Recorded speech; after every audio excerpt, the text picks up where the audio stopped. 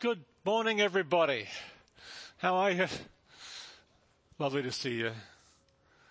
God is good this morning. Let's have a word of prayer before we do anything else. Our beloved Lord Jesus, our wonderful Savior and God. So grateful that we can be in your presence together as the people of God, praising you, worshiping you, hearing your voice, listening to your word, fellowshipping with one another, gathering, Lord, so that we might go into the world with the gospel of Christ. We thank you, Father, for drawing us together. We love you and we worship you. Have your hand upon us today as we open up the Bible. Speak to us. Transform us, Lord. Encourage us. Lift us up. You are the God of hope. Father, we love you today. We thank you that through the Father, the Son, and the Holy Spirit, we can enjoy a whole new life in Christ. And we pray all this in the name of Christ. Amen.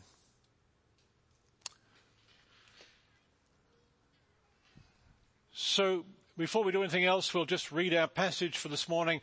We are going to be starting this morning a series on the book of 1 Thessalonians. 1 Thessalonians, that's one of Paul's letters, and it's a wonderful letter. I love it greatly. One of my 13 favorite letters of Paul. And of course there are 13 letters of Paul. So it is a wonderful letter and it has a lot to say to us. And this is a letter that probably most likely is the earliest Christian document that we have. Probably written in AD 49. Some people think Galatians was written maybe in 48. I tend to think it was written in maybe 51. Anyway, if it's not the earliest, it's nearly the earliest written Christian document that we have. And as such, it's very important. It kind of gives us insight into a period only less than 20 years after the death and resurrection and ascension of our Lord Jesus Christ. Less than 20 years after that, this is one Christian talking to some others about how they meant to live and encouraging them. And it gives you an insight into what they were thinking, how they were living, and the impact of Jesus himself is so powerful in this letter. Now, let's read the text. We're going to read the whole of chapter 1, which you may be relieved to discover is only 10 verses. Let's listen. Paul, Silvanus, and Timothy, to the church of the Thessalonians in God the Father and the Lord Jesus Christ, grace to you and peace. We give thanks to God always for all of you, constantly mentioning you in our prayers, remembering before our God and Father your work of faith and labor of love and endurance of hope in our Lord Jesus Christ. For we know, brothers loved by God, that he has chosen you, because our gospel came to you not only in word, but also in power and in the Holy Spirit and with full conviction. And you know what kind of men we proved to be among you for your sake. And you became imitators of us and of the Lord, for you received the word in much affliction with the joy of the Holy Spirit, so that you became an example to all the believers in Macedonia and in Achaia. For not only has the word of the Lord sounded forth from you in Macedonia and Achaia, but your faith in God has gone forth everywhere, so that we don't need to say anything, for they themselves report about us what the kind of reception we had among you, how you turned to God from idols to serve the living and true God, and to wait for his Son from heaven, whom he raised from the dead, Jesus, who delivers us from the wrath to come. Well, the title this morning is Starting Out Right, or Starting the Right Way. And it's really, this is a passage in which Paul takes his readers back to the beginning of their walk with the Lord. And he wants them to think really deeply about what happened to them back then, which wasn't all that long. He's probably writing this letter only a few months after they were converted. But he's already pointing them back to the events of their conversion and to the time when he was with them and when they first met the Lord. And it's really important, of course, to start the right way in your Christian life. And so another kind of title for this morning might be Normal Christian Conversion. Normal Christian conversion. And you'll see that in the passage we read, Paul said to them, you became an example to other believers in Greece, in Achaia and Macedonia. And Achaia was the southern part of what is now Greece. It was the Roman province in the empire. And Macedonia was the northern part of what is now Greece. And so together, Macedonia and Achaia really is roughly equivalent to modern day Greece in geography. And so this little church in this land became an example to all the others because of the way they began, because of how they started off. And by the way, Paul is not using this letter to get at them and say, you didn't start off the right way. Are you sure you're really saved? That's not what he's saying. He's using it to encourage them and say, remember, because apparently there are reasons why, they may be getting a bit shaky in their new faith in Christ. And so he's wanting to strengthen them by returning them to the beginning. It's so important to start off the right way.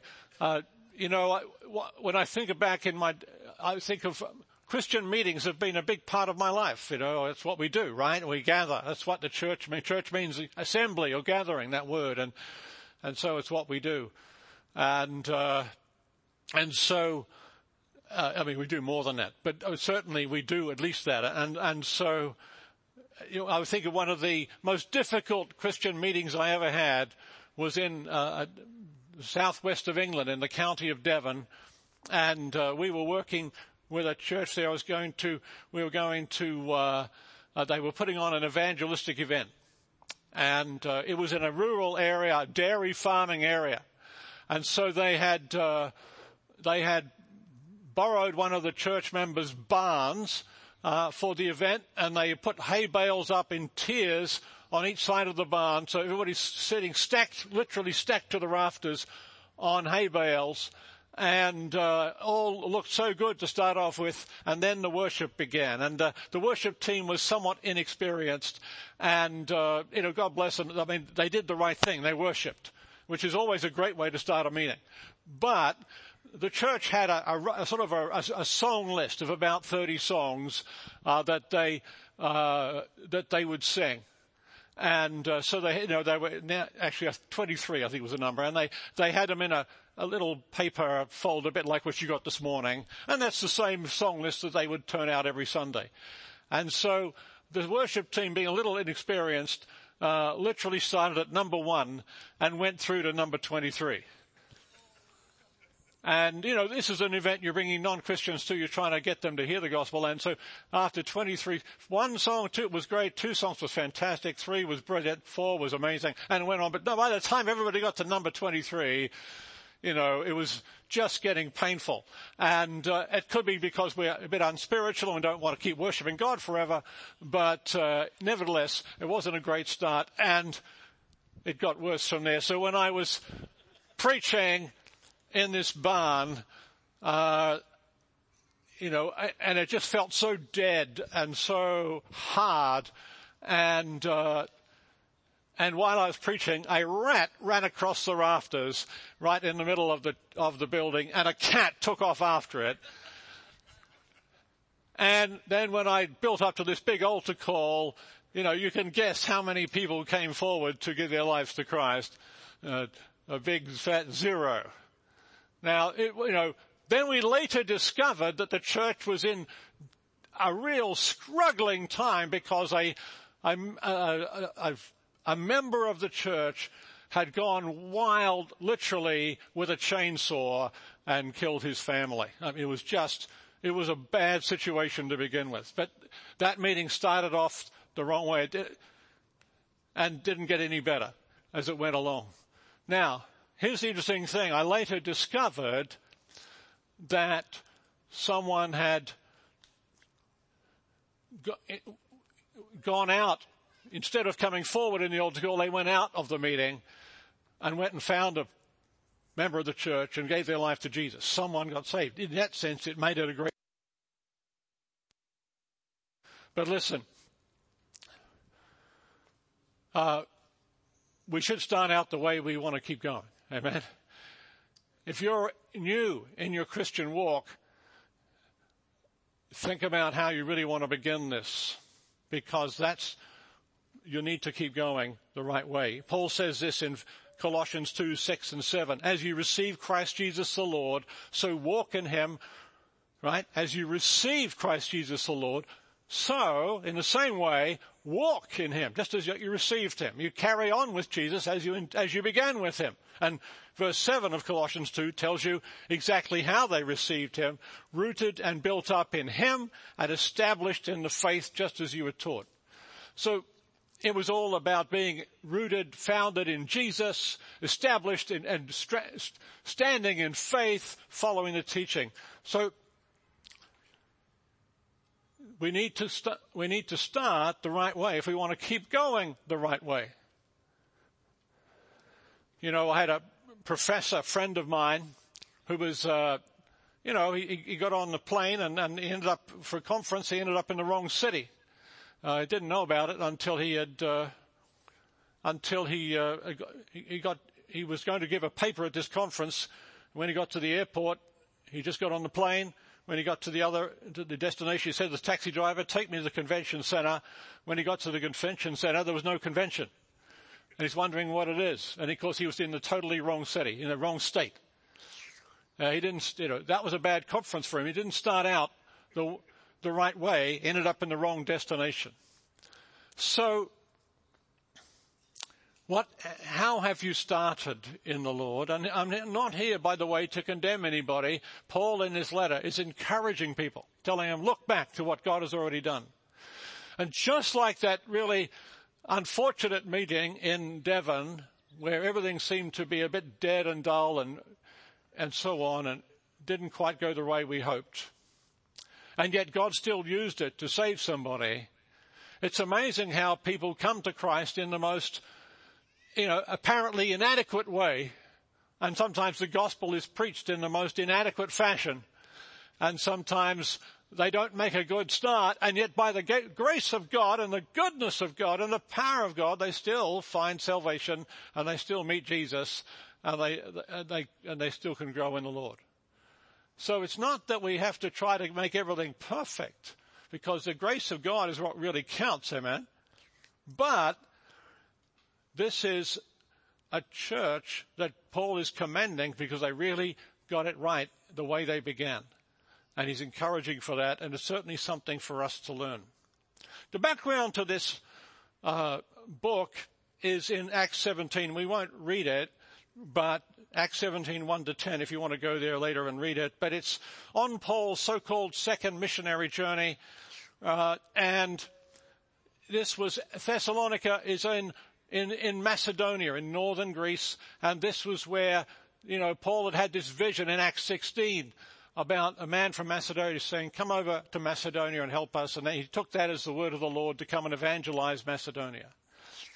And so Thessalonica was the second major city in Macedonia that Paul was evangelizing with his team after Philippi.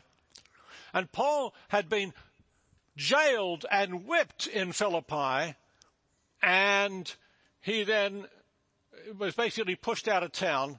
Even though the jailer got saved with his family, Paul was pushed out of town. He went on to Thessalonica, and we'll talk more about that transition next time when we get to chapter 2 of this book. But that's the background. And of course, after Thessalonica, he's chased out again from Thessalonica and then to Berea and all the way down to Athens. He's basically chased by persecution all the way south through Greece, and he ends up writing this letter probably from Corinth.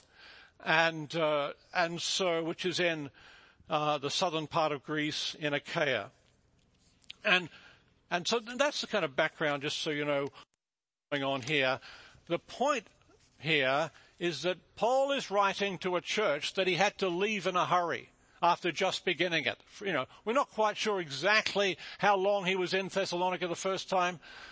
Book of Acts mentions 3 Sabbaths that he spoke in the synagogue, but he could have spent other time where he didn't speak in a synagogue. So in any event, it was probably no more than, it might have been as little as a month. It might have been as much as 2 or 3 months. But it wasn't a very long period. One of the most remarkable things about this book is the number of times that Paul says to them, you know this, or just as you know. And if you like circling things in your Bible or even in the notes, or underlining things, just look for every time in 1 Thessalonians, Paul says, you know, or you remember, or just as you know. It's a book full of reminders, and that's it's a way of persuasion, right? Reminding people of what they already know. But what's amazing is how much they already did know. And so, they know about an awful lot of things with just a few weeks or maybe a couple of months of training. They were incredibly well educated. There was 1 or 2 things that they didn't know very well about. And we'll get to that when we get to chapter 4. But I'll give you a heads up in advance. They knew about all sorts of things. They knew about Jesus coming back. They knew about all sorts of things about Christ, about how to live. The one thing they didn't know is what happened to you after you die. And Paul has to tell them that, what happens, and that's interesting. What happens to believers after they die? He hadn't got around to telling them, which of course is, in modern evangelism, is the first thing we usually tell people. Are you sure you're going to go to heaven when you die? What happens if a bus runs over you this afternoon? That kind of thing. And so that's interesting. Nevertheless, and Paul focuses on the resurrection, actually. So let's then just get right into it, and we'll do as much as we can here this morning. He starts off with a typical Pauline greeting, right? Paul and Silvanus and Timothy to the church of the Thessalonians in God the Father and Lord Jesus Christ, grace to you and peace. That's verse 1. Just a couple of things there. This is a typical way that people in the ancient world wrote, in the first century Mediterranean world, wrote letters. They start a letter with the name of the sender, and then they give the name of the recipient, and then they say greetings. I don't know if you've ever actually received a letter. You probably don't write letters. You probably just get texts or something. But in an actual letter, if you ever got one or sent one, one of the odd things about letters is you sometimes have to chase all the way down to the bottom of the letter to find out who it's from. And then you go to the top of the letter and start reading it. And so this is much more sensible. They start with the name of the sender. You know who's from right away. Then you get to the recipient, and then you get the greeting. And so, but the greeting that he sends is grace to you and peace. And that's an interesting greeting because if you were reading a normal Greek letter, you wouldn't read the word grace typically in a greeting. You'd read the word rejoice or joy. But it's a word that in Greek sounds very like the word for grace. So grace is charis and rejoice is chairein, and it's very similar. And so Paul is basically taking gladness, and replacing it with grace. And then he adds the word peace, which, of course, if you were looking at a typical first century Jewish greeting, it would be, in Hebrew at least, shalom, peace. And so he takes the standard cultural form, which is starting with sort of gladness, which just really became a formal way of greeting in a letter. it wasn't like they really thought about joy when they wrote this. It's a bit like saying, good day or something. It was just one of those formalities. And he transforms it to grace, and then he adds the normal Jewish greeting, peace, although in this case written in Greek, eirene. And it makes a wonderful new Christian greeting. And this is Paul's, probably his first letter, and it's very simply put, grace to you and peace. And by the way, that's the simplest version of it we find in any of Paul's letters. After that, read his later letters, he starts to expand it. Grace to you and peace from God the Father and the Lord Jesus Christ, and he goes on and on. And so this is a wonderful Christian greeting. And he starts off the letter this way, and it's very important. And then it's a prayer blessing, isn't it?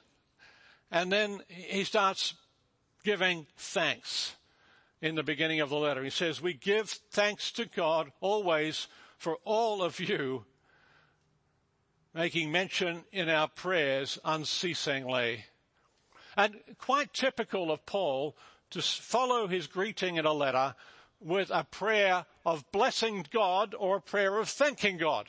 In Ephesians, it's blessing God. It's sort of the way you pray.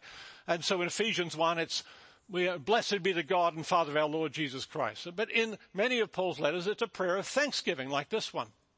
And so we give thanks to God. And so just think about this, how much of Paul's letters are taken up with prayers.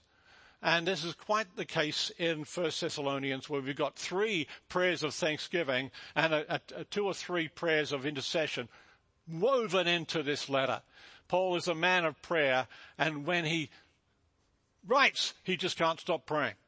And he starts with thanksgiving, and he says, we make mention of you in our prayers unceasingly.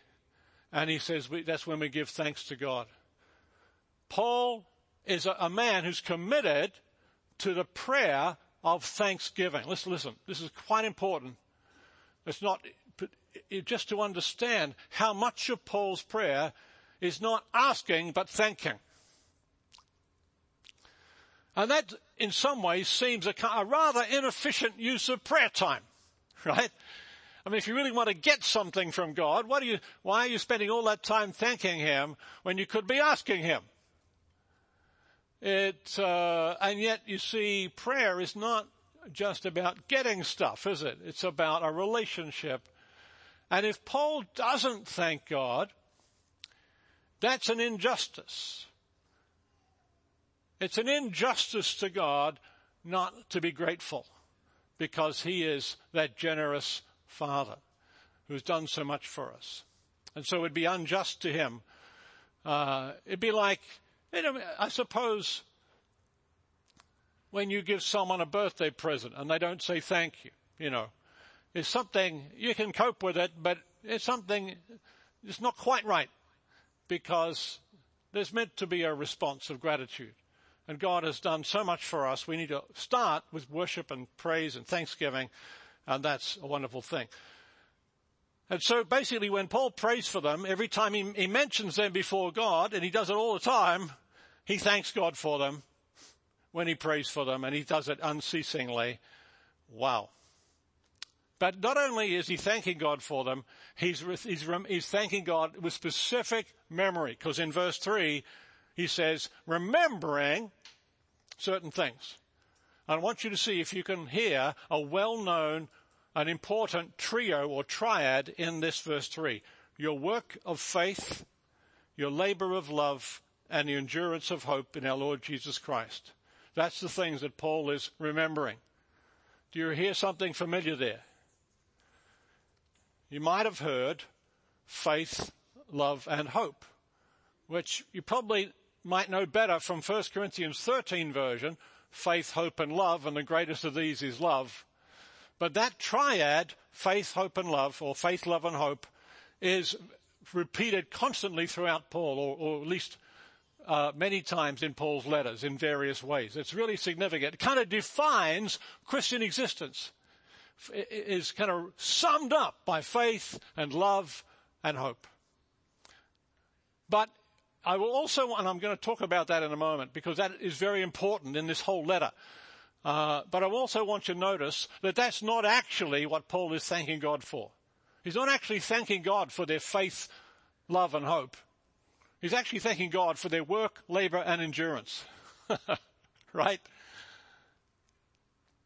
Wow, that's an interesting triad, that one. Thank God for your work, labor, and endurance, you new converts to Christ. It's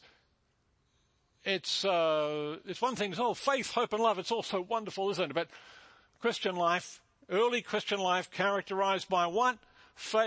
Work, labor, toil, hard work, toil, and endurance. Oh, wow. Is that really what it's like? Yes.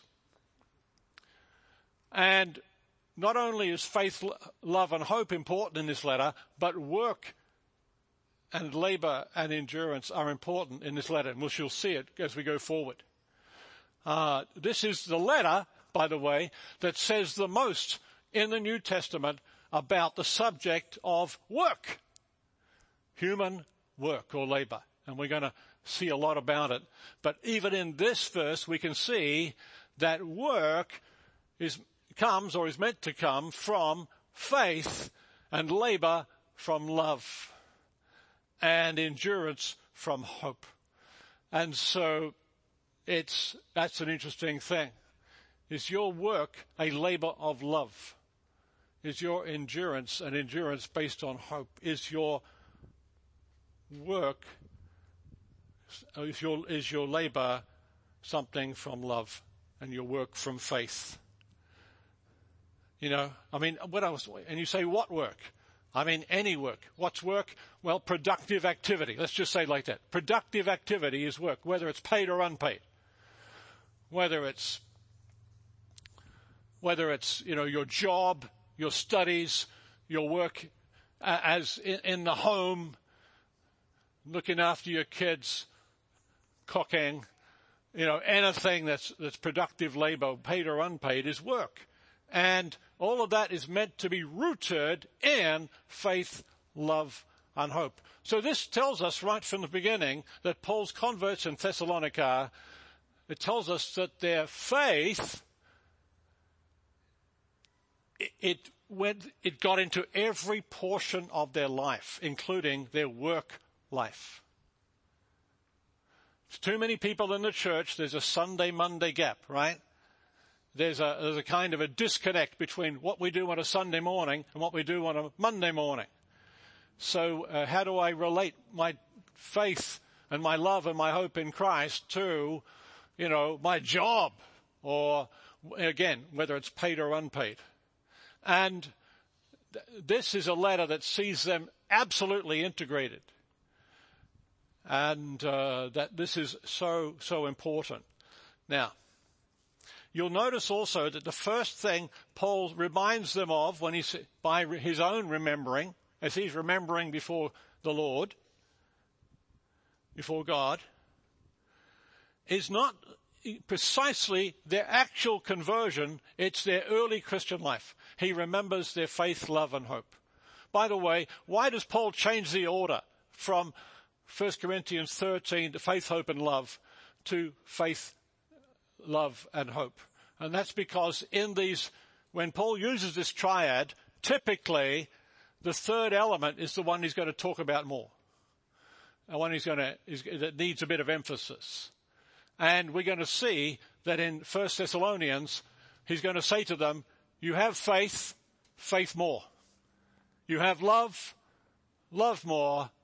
But then he's going to say, hope now. That's the thing you really need. You really need it, because there's issues that are going on. We'll see as we go through the letter. So Paul remembers and he knows remembers their faith, hope, and love, and their work, labor, and endurance. And he knows, according to verse 4, this is all part of his prayer, by the way. The whole prayer goes from verse 2 to verse 5. And he knows about their election, and he tells them why. Now, I don't want to get too technical here, because when we use the word election, All sorts of interesting thoughts come up theologically, what's going on here. I just want to say, first of all, that this has got to do with the church. It's speaking to all of them. How does we know that God has chosen you? And it's interesting, the evidence he gives. And again, it's not so much, I don't think, how do we know that God selected you from another Thessalonian person? But how do we know that this whole event of the gospel coming to Thessalonica was the real deal, was really God, was really true, was really authentic, was really something worth following?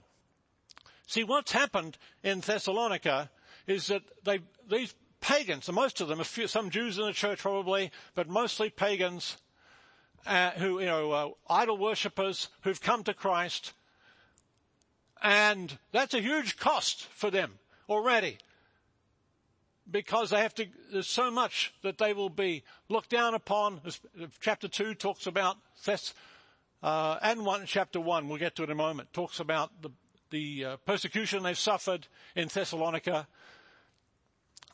to depart from their cultural paganism to this very new kind of Jewish-based faith, religion, and what a huge move that is. And then there's persecution. If we went back into Acts 17, we'd see it.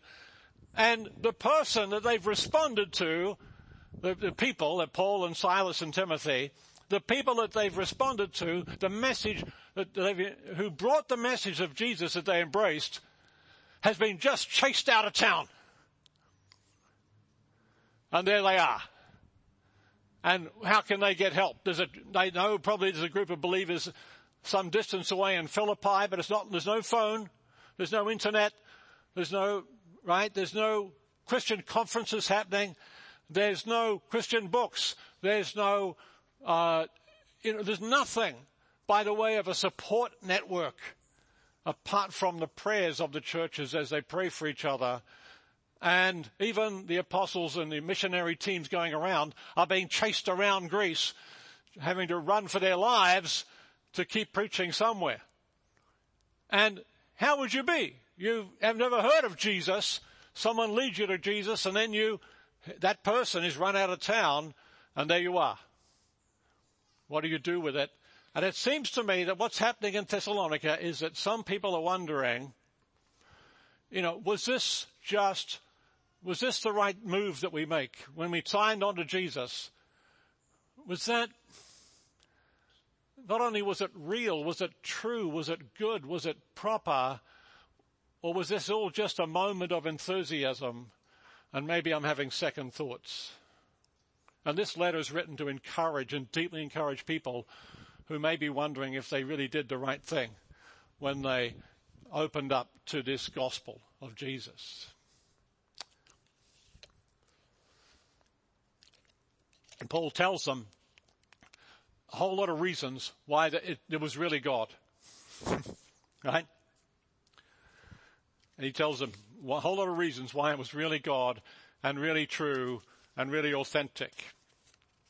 And it's because of the way that the gospel came to them. Our gospel, he says, did not come to you in word only, but also in power and in the Holy Spirit, or with the Holy Spirit, and with much conviction. Conviction there meaning assurance, certainty. And so, by the way, the gospel alone saves. Amen? There's no but the gospel is not, we'll put it this way, only the gospel saves, but the gospel is not alone as it saves. Right? Only the gospel saves, but the gospel is not alone as it saves. What do I mean by that? Just what Paul says here. It was not word only, but power and the Holy Spirit and much assurance or conviction. This is an authentic conversion indeed. It's the real deal, because it's not just words. It's power and the Holy Spirit. Now the words are important. That's the gospel. That's the good news. But notice that as the gospel comes to Thessalonica, it's a message, but that message is accompanied by the power of the Holy Spirit in all sorts of ways. And if we look at at what happens in Acts and Paul's other letters, we can understand this to mean not only kind of the sort of inward work of the Holy Spirit in people as they hear the message, but we can think of it as other activities of the Holy Spirit, where signs and wonders, healings and miracles, these are the things that accompany the work of the Spirit. And Paul says this kind of thing elsewhere in his letters, in a number of places.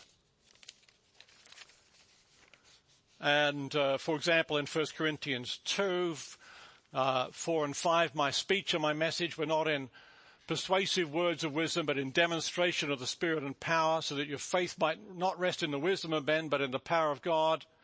And in 1 Corinthians 4:20, the kingdom of God does not consist in talk, but in power, and so on. So the gospel alone, but not on its own. I think this is important.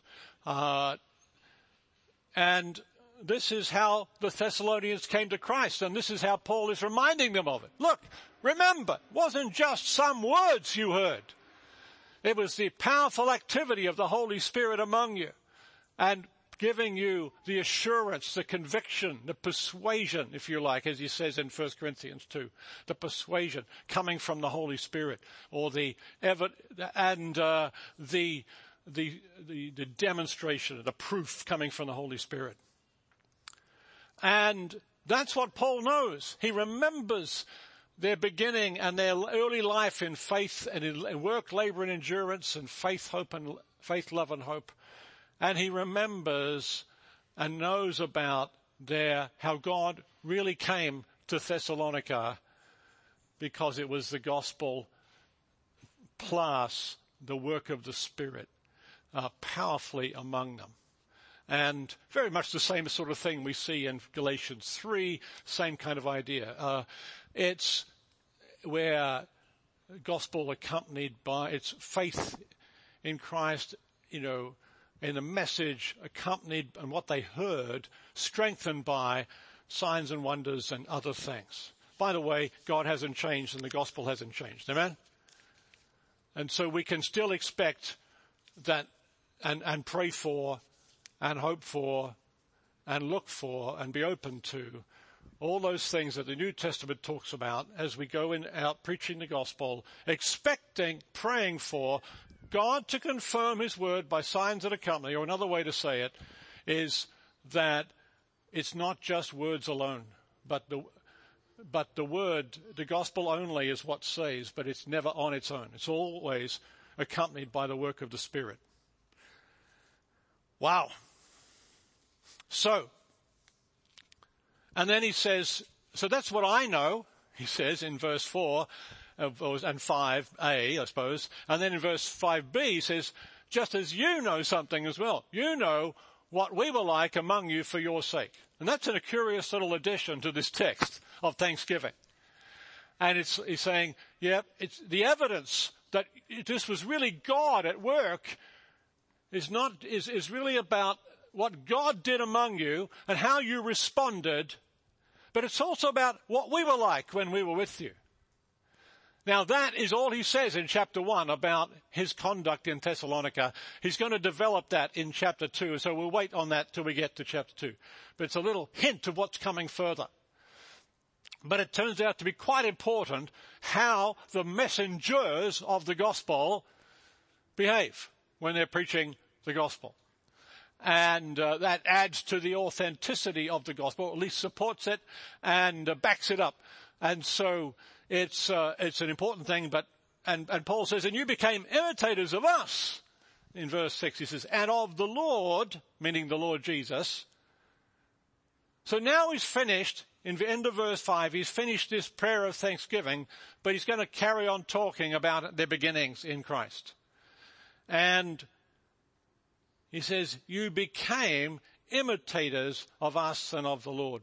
So he's bringing together various strands of evidence about which he's presenting to them about how they know it was all true, all good, and all authentic.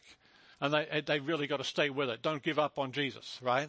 And the evidence is, the first set of evidence is Paul's own memory. He says, Paul's observation of them. This is what I thank God for. This is what I remember. This is what I know about you.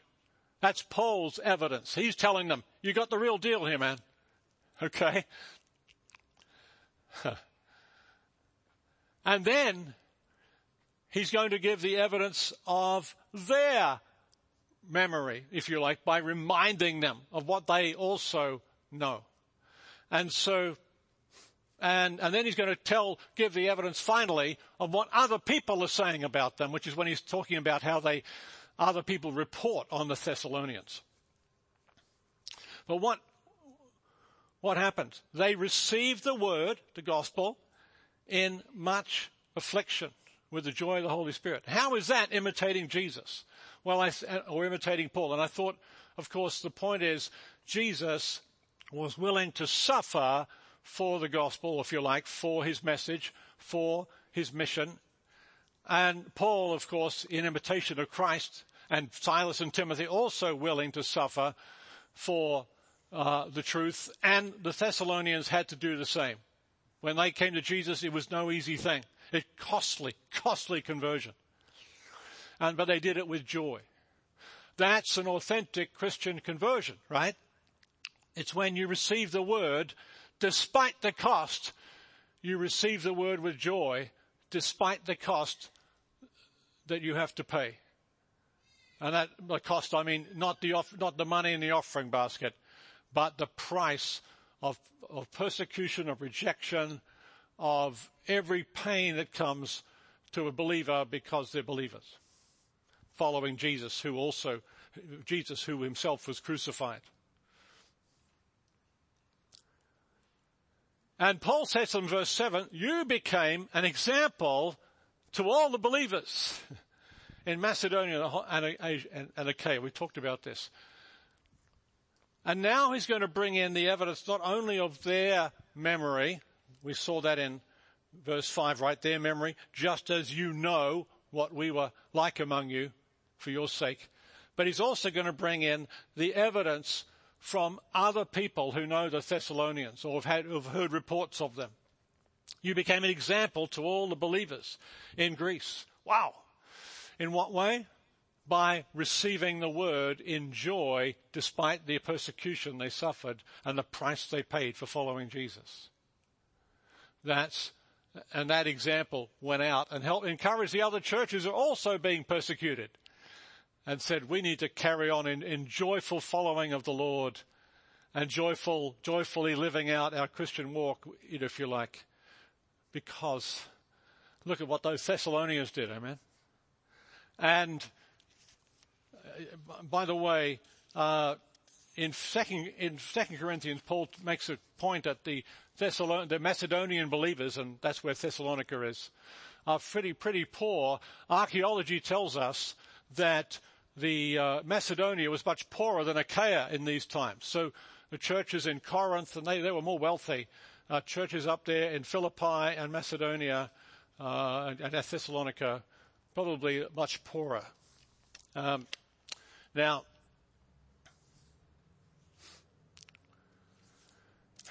he's going to remind them, and he's reminding them all these things, and he says to them, you became an example. How did you become an example? Because in verse 8, the word of the Lord sounded forth, not only in Macedonia and Achaia, but in every place. Your faith towards God has gone out. So notice he uses these various expressions, the word of the Lord, your faith, and so on. And all of these are basically saying the same thing. Their early response to Christ, their response to the gospel, their faith life, their Christian walk, all of these things basically were going out. It was so powerful what happened in Thessalonica that everybody at churches around heard about it and was celebrating it, and even telling Paul about it.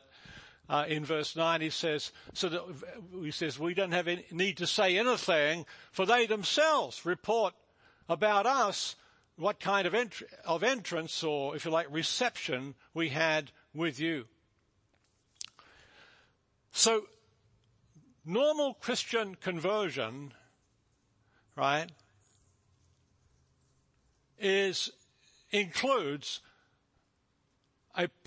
the receiving of the gospel messenger, the welcoming of the gospel messenger, whoever's bringing in the word, whoever's bringing in the good news. Normal Christian conversion welcomes the messenger along with the message. Now, verse 9 also says this: they report about you, about us, and what happened there. They report how you turned to God from idols to serve the living and true God. Wow. By the way, why is God called living and true God in this context? Just think about it for a moment. You turned to God from idols to serve the living and true God. That's in verse 9, right? What's the difference between God and the idols? He is alive and he's true. They are dead and false, right? The idols are false gods and they're dead gods. They can't speak, they can't think, they don't do anything. They're just rocks and pieces of wood and so on. God is alive and he's true, and that's who you turn to. Notice also this word, you turned. If we're looking for a word for conversion in the New Testament, this is it. You turned. And you notice the turning is to something and from something. You turn to God and you turn from idols. That's normal Christian conversion. It's not just turning to God, it's also turning away from idols. I once was doing evangelism in the island of Fiji, and we were going door to door, and we came across a family, a Hindu family, who invited us in to talk about Jesus. And Fiji is interesting. It's all the native Fijians, and Fiji was colonized by the British, who then brought in a lot of Indian laborers to work the plantations. And they stayed, and so now it's about 50% native Fijian and 50% Indians. And of those Indians, there's a lot of Hindus, and some of them are Muslims. The native Fijians were largely converted to Christianity in the 19th century. So, interesting place of a cultural mix. But this family asked us in to talk about Jesus, and we were trying to tell them about Christ, the good news, and they said, wait, they said, and they took us over to a mantelpiece above the fireplace there, and on there they had all their gods. They had, Shiva and all the other little idols and pictures they had. And then they had one. I said, we already know Jesus. Here he is. And Jesus was on the mantelpiece as well, little image of Christ. And so they're quite happy to turn to Christ for help in something. What they are not doing is turning from the idols. They just want to add Jesus to whatever else they have. Listen, that's not authentic Christian conversion. And they weren't making out that it was, but that's just an illustration, right? Authentic Christian conversion is not just adding Jesus to everything else in your life. It is turning from those things which are false, which are wicked, which are untrue, which are idolatrous. It really must include turning from those as well to God, turning to God. What do we call that? Repentance, right? And having your faith in God. And so notice they turn to God to serve, not only to turn to ask him for stuff in desperation, but to serve God. Authentic Christian conversion is serving God, not simply asking him. In fact, the word here for serve is the word for being a slave. It is being a bond servant of God himself. And then in verse 10, it finally says they turned to God. Where'd they turn to God? From idols. What to do? Two things. Number one, to serve the living and true God. And number two, to wait for his Son from heaven. That's an interesting little addition. Authentic Christian conversion is always in the light of Christ's second coming as well as his first. As always in the light of his second coming as well as his first coming. It not only looks back to what Jesus did on the cross and in the resurrection, dying for the sins of the world, rising from the dead, ascending at the right hand of God. It also looks forward to his second coming as he returns to judge the world. And that's so important. It's amazing how many churches hardly ever talk about the second coming, even though it's quite an important topic in the Bible. And so that's why it's so helpful for us just to teach through parts of the Bible or through the Bible, because we're going to come, if the Bible says it, we're going to come to it. And that's where we're going to find ourselves talking about, because they're in the Bible. And it's so important, that the kingdom of God is growing, it's expanding, it's not finished yet, and there's going to come a time when Jesus returns, and we're waiting for it. Amen? And earlier in the passage it talks about hope in our Lord Jesus Christ. We look forward to the return of Christ because we actually have a hope in him. Why do we have a hope in him? Because the return of Christ actually is a day of wrath. According to this text, Jesus who delivers us from the coming wrath. I know in America they say, I can't even hardly say it, wrath. Is that how you say it? Forgive me if I probably say it wrong. I've just grown up in Australia and I only say wrath, but there we go. The coming wrath, and the wrath is coming on the world. Authentic Christian conversion recognizes the justice and the inevitability of God's judgment on the world. Authentic Christian conversion recognizes the inevitability and the justice of God's judgment on the world, and turns to and yet waits for Jesus in hope, because he has already delivered us from that coming wrath and judgment. Praise the Lord.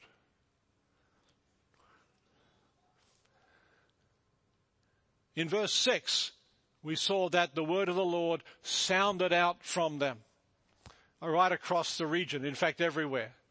This church had a reputation. They made a reputation by the way they began. And Paul saying, or implying to them, carry on. Carry on in that same work, labor, and endurance. Faith, love, and hope. This letter starts with faith, love, and hope, and it finishes in chapter 5, verse 8, which is nearly the end of the main body of the letter. He tells them, put on the helmet let me, I better read it properly. And you put on the breastplate of faith and love, for a helmet, the hope of salvation. For God has not destined us for wrath, but for obtain salvation through our Lord Jesus Christ. Same kind of ideas at the beginning and the end of the main teaching of the letter. And that hope is so powerful. When Paul talks about hope, he doesn't mean just a wishful thinking. I just hope something good happens to me, No, biblical hope is not wishful thinking. It's a positive expectation of something good coming from God. It's a positive expectation of good. Ordinary, normal Christian conversion fills you not only with faith and love, but also with hope in our Lord Jesus Christ. A positive expectation of something good. No matter the pain and the suffering in this world, no matter the persecution for believers, no matter the cost of following him, we have hope in the Lord Jesus Christ. This is a church that rings out for the Lord. For many centuries, churches would ring bells to call people to come and worship. And I asked myself, what kind of church is it that really rings bells for Jesus? By the way that they live. And this chapter tells us. It's a church, that, and we can just to summarize again, that begins as they intend to continue in work, labor, and endurance, deriving from their faith, love, and hope in Christ. It's a church to whom the gospel comes in power and with the Holy Spirit and with full assurance. It's a church whose messengers of the gospel who's a church who has received the messages of God, the messengers of the gospel, and received the gospel with joy despite the cost. It's a church that has turned to God from idols to serve the living and true God and to wait for the coming of the Lord Jesus. That's a church that really rings bells for Jesus in the city and in the world. And this is who the Thessalonians were. Paul is not saying, be like this. He's telling them you are like this. You are. He's encouraging them. And he says, because you began that way, it's authentic.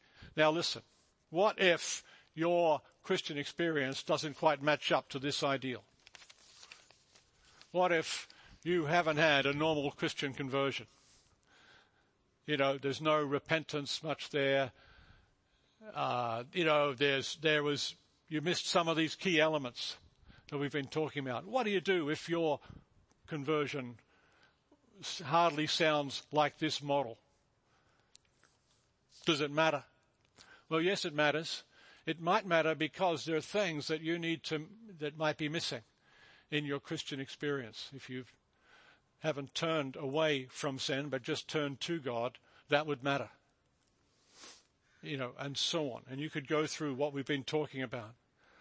But hear me, the grace of God is there. People come to Christ in all kinds of ways, inadequate sometimes, and yet God still saves them because He's greater than our inadequacies. Amen? And so it's okay to ask, is there something missing in my Christian walk? Did I not have, the full experience of conviction, of the power of the Spirit, and so on that this passage talks about? It's okay to ask that and say, Lord, that's what I want and that's what I need. Here, I'm coming to you for that. But listen, this is mainly a passage about encouragement. It's saying, look at what Jesus has done for you already.